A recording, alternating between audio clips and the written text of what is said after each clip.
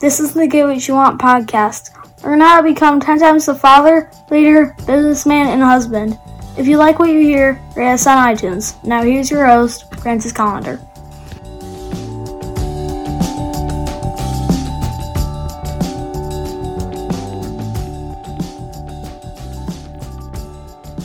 I'll tell you what, probably the number one thing that pisses me off when I'm talking to anybody, it's fucking excuses. Oh, do I hate excuses. I couldn't do it because my dog ate my homework. Shut the fuck up. I heard this one time and it kind of hit home a little bit. Excuses are the nails used to build the house of failure. And man, that's the fucking truth.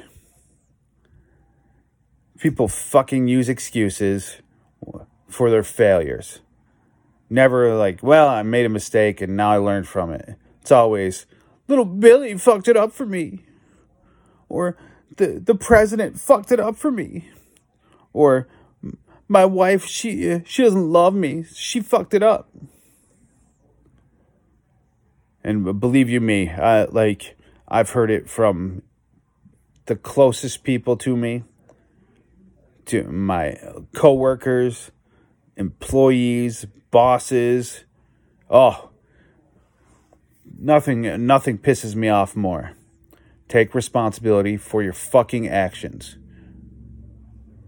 Don't blame somebody else. Don't be a finger pointer. It's all your fault. You know, one of my kids, he got grounded from his cell phone. And he blames me because he was doing shit on his cell phone that he wasn't supposed to, and I took his phone. You suck. You took my phone. No, you took your fucking phone because you did what you weren't supposed to. See this shit all the time. See people, you know, they're blamers. Fucking excuses. And I can't say that I'm perfect. Every once in a while, like somebody will corner me into something and I'll give an excuse.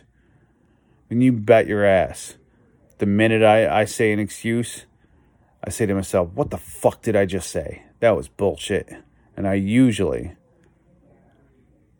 instantly apologize and change my fucking answer. So where in your life are you using excuses for your bullshit? Where are you using excuses while you're failing? You know, excuses don't make you work harder.